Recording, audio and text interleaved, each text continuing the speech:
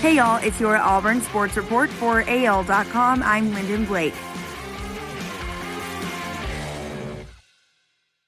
Bryan Harsin's number 22 Tigers take the road for their first real test of the season when they head to Happy Valley to face number 10 Penn State. That game will be live streamed on Fubo TV.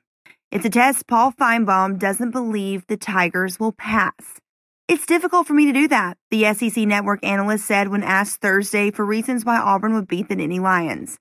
There will be 107,000 fans who will pack Beaver Stadium on Saturday night for the rare Big Ten SEC regular season showdown between the number 10 Nittany Lions and number 22 Auburn. Las Vegas Insider Consensus has Penn State as a 5.5-point favorite.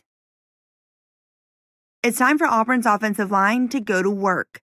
Center Nick Braum said this, "As an offensive line, I feel like we had 2 tune-up games. I felt like that were against really good opponents. But the real test comes this week with our offensive line and being in a loud stadium like that and making sure everyone's on the same page." Braum's was being polite, of course. Akron is one of the worst FBS teams in the country, having lost 24 of its last 25 games, while Alabama State was an overmatched in-state FCS opponent.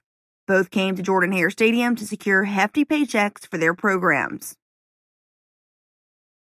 Jarquez Hunter embraces his roots. The truth is, Hunter is a country boy in every sense, according to his mother, Kenyatta Ragsdale. He grew up working on his family's farm in a town of fewer than 7,000 people, and he keeps a couple of cowboy hats stashed inside his Chevrolet Tahoe. The boots are just part of who Hunter is. It's why Auburn's breakout freshman running back has yet to discard them, even through all the wear and tear and repair they've seen over the years. If Coach Bryan Harsin would let him, he'd wear those boots on Tiger Walk, said Patrick Schooler, Hunter's coach at Neshoba Central High School.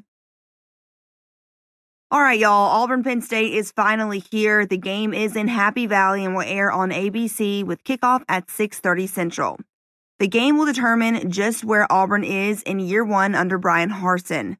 The Tigers manhandled the first 2 opponents of the season, Akron and Alabama State, but now they face their first true test of the Harsin era, with a top 25 road matchup and one of the tougher environments in college football.